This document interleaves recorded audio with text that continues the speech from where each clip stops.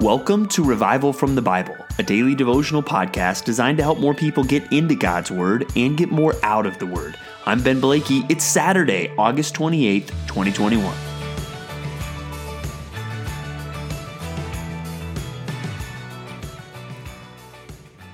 It might be tempting to think, even as you explain things about the Bible, or it's possible sometimes you might almost have this unspeakable concern that you want to be careful not to overemphasize the love of God.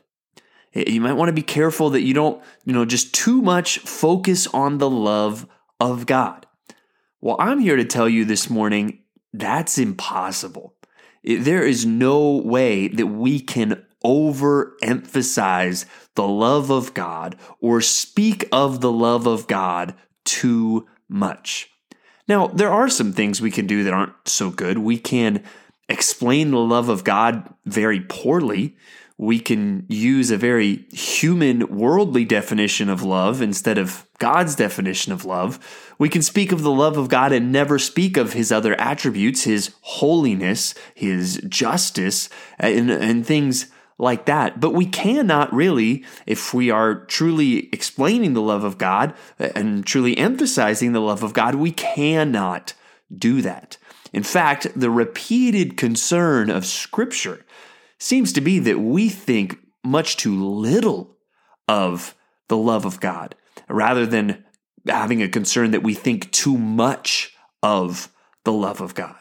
I was reminded this morning in our reading of another passage that we didn't read, but Ephesians 3:18 through 19. Paul prays that the people may have strength to comprehend with all the saints what is the breadth and length and height and depth, and to know the love of Christ that surpasses knowledge. He's praying because we need strength to even begin to wrap our mind around how big God's love is. So let us dive in to the love of God this morning and realize we're diving into something that's bigger than we could ever imagine, and we can live our whole lives and we will never have thought too much of the love of God. And even after decades of following the Lord, we will still only have begun to fathom the incredible love of God. And so I want us to go to Psalm 103 again this morning, where today we look at verses 6 through 14, but we get to see much about the love of God. It says, starting in verse 8, "The Lord is merciful and gracious, slow to anger, and abounding in steadfast love." And it goes on to describe that love. In verse 10, he says, "He does not deal with us according to our sins, nor repay us according to our iniquities. For as high as the heavens are above the earth, so great is His steadfast love toward those who fear Him." I mean, just think about that. How high are the heavens above the earth? And I don't think the point here is, let's get a measurement and figure that out. I think the point is, no, it's just so vast. I'm trying to think of the biggest possible things this writer could possibly imagine, things that aren't even really measurable. But how high the heavens are above the earth, that's how great His steadfast love is towards those who fear Him. That's an amazing thought. And I think we see a lot there. Even that love is directed towards those who fear Him. And that's where I think we can poorly explain the love of God in a way that negates any concept of fearing the Lord, which we see all throughout the Scriptures. But that's where, again, we should never think of the fear of the Lord as a negative thing. It is a positive thing. Those that fear the Lord, those are the people that God loves with this love that cannot be fathomed. I mean, do you realize that today, as you're maybe chewing on whatever happened this week, or you're concerned about what's happening in the week to come, that God loves you with a love that can't be measured? It's as high as the heavens are above the earth. And also, that love, one way God expresses that love towards us is His forgiveness. And then in verse 12, it says, "As far as the east is from the west, so far does He remove our transgressions from us." Again, east, west, that's not, well, how far is the east from the west? No, again, it's immeasurable. And I think even the idea, as many have said, is, hey, if you get in your car or you get in a plane and you start heading east, you're going to keep heading east. You will head east forever. You will never reach a point where, oh, now I'm going west. No, you would always be going east. And God shows his love towards us in his forgiveness. And this is where I think we do struggle sometimes. One of the great struggles of the Christian life is to believe that God really has forgiven me and God really loves me. And if you understand that and you're not losing sight of who God is as he's presented in Scripture, that you are still one of the people that rightly fears the Lord, and you understand his holiness and his character and his majesty and his authority, that he is the king, right? We can never dwell too much on his love. And I think one of the great struggles we have is to really believe that God loves us like he says he does. I mean, would any of us really worry at all if we really believed that God loved us like it says he does here?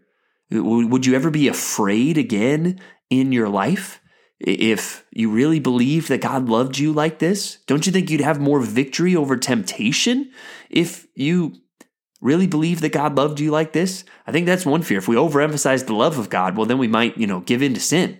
And I think of those of you that are married, think about the love of your spouse. Man, if you knew that they loved you more than you could ever understand, do you think that would encourage you to just disregard them or be unfaithful to them? No, it would draw out your love for them. And that's how God's love should work for us. I love these last couple verses in our reading today. As a father shows compassion to his children, so the Lord shows compassion to those who fear him. He knows our frame. He remembers we are dust. And so I hope that just encourages you this weekend. If you are a believer, if you are one that fears the Lord, God loves you more than you'll ever understand. And try to wrap your head around that this weekend. As you think about the circumstances of your life or the events of the world, take comfort in the love of God. And this love of God should not just draw us into ourselves or just make us think about ourselves. It should draw us out to think of others. Because we also see an example of the love of God today as we look at Luke chapter 15. And Luke 15 is 3 stories: a lost sheep, a lost coin, and a lost son. And today we look at the first 2 of those stories, the lost sheep and the lost coin. Now, these are familiar stories if you've been around church or you grew up in the church or you've read the Bible, especially the prodigal son, one of the most famous stories ever told, right? As Jesus tells this story of this lost son who returns to his father. And today we look at the first 2, but all 3 of these stories are meant to make a similar point. They're all given in response to the Pharisees grumbling against him, saying, this man receives sinners and eats with them, right? They're grumpy because Jesus is receiving sinners. And Jesus then tells these stories. Well, hey, if you had 100 sheep and one was lost, wouldn't you go find it? And when you found it, wouldn't you throw a party? And if you had a lost coin and you searched your house and you found it, wouldn't you be excited? And he's saying that's how I feel when sinners get saved. And I think that also those that want to use this as an excuse just to, hang out with the world and develop really unhealthy relationships that will pull us down in our Christian life, that's not what Jesus was doing. He was calling sinners to repentance. And so lots of times when they're criticizing him for receiving sinners, they're criticizing him for receiving sinners who had repented and now wanted to follow Jesus.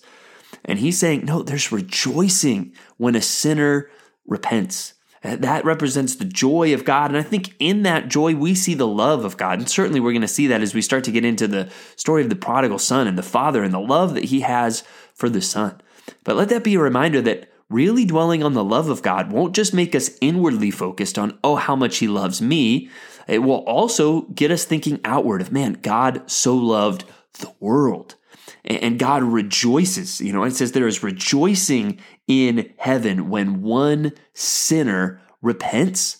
These are amazing things. And so may the love of God not only encourage us in our lives, may it also really get us thinking beyond ourselves to those sinners in our lives that need repentance.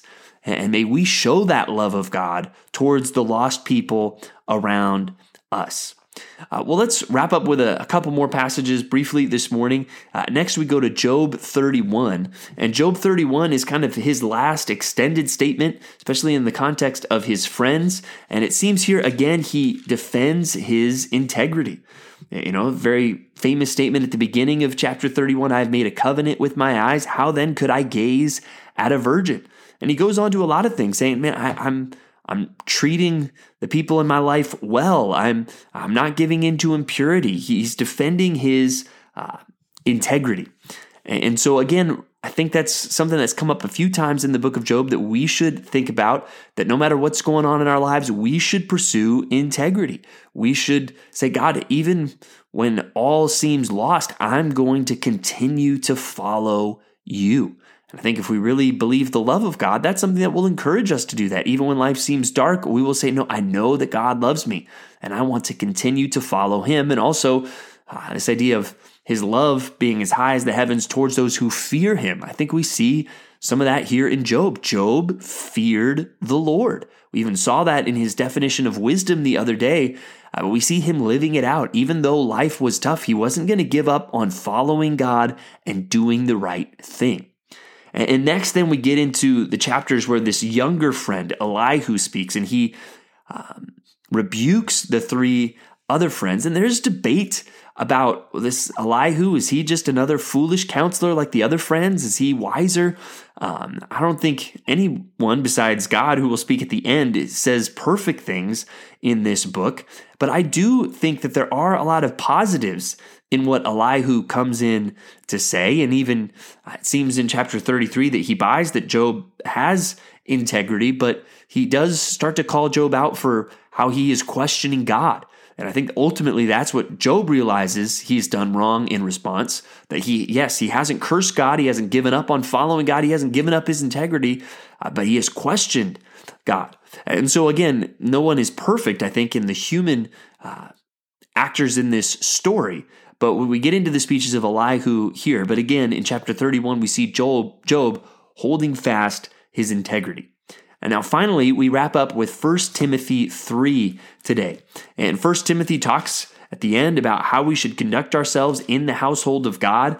But it spends a lot of time talking to overseers and deacons. And so this is a good opportunity for us to understand this is a little bit of how God wants the church to operate. And that these are the leaders that he wants. The word overseer sometimes is translated even bishop in the English language, but it's one of really three words in the New Testament, three Greek words that describe one office of leadership.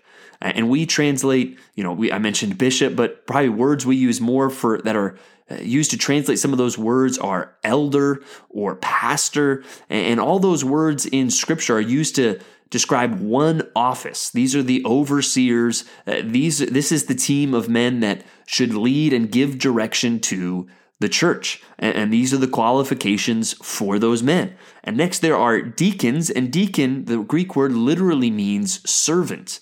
And so it seems that while every Christian is meant to serve, and even that Greek word is used to describe what every Christian should do, it seems that some will be appointed to more of an office that does have some sense of leadership, but is focused on service. And here we see qualifications for that. And so these are the things that God kind of describes as the leadership positions in the church. Overseers, these are the men that are going to give direction and oversight to the church. These are the pastors / elders, and that team is giving oversight to the church. And then there's the deacons. These are the people that are kind of giving some sense of leadership in serving the church and making sure that the practical needs are met and protecting the unity of the church that way. And this is how God wants us to operate in the household of God, as it says in the end of the chapter there. So hopefully you see some of this reflected in your church. But as we wrap up today, let's again remember the love of God. And hey, this Saturday, one thing I know you can't do too much of is think of the love of God. It surpasses knowledge. It's higher than the heavens are above the earth towards those who fear him. May we truly rejoice in the love of God today. Thanks for digging into God's Word with me today on Revival from the Bible. For more resources, check out revivalfromthebible.com. To learn more about Compass Bible Church Treasure Valley, go to compassbible.tv. The grace of our Lord Jesus Christ be with you.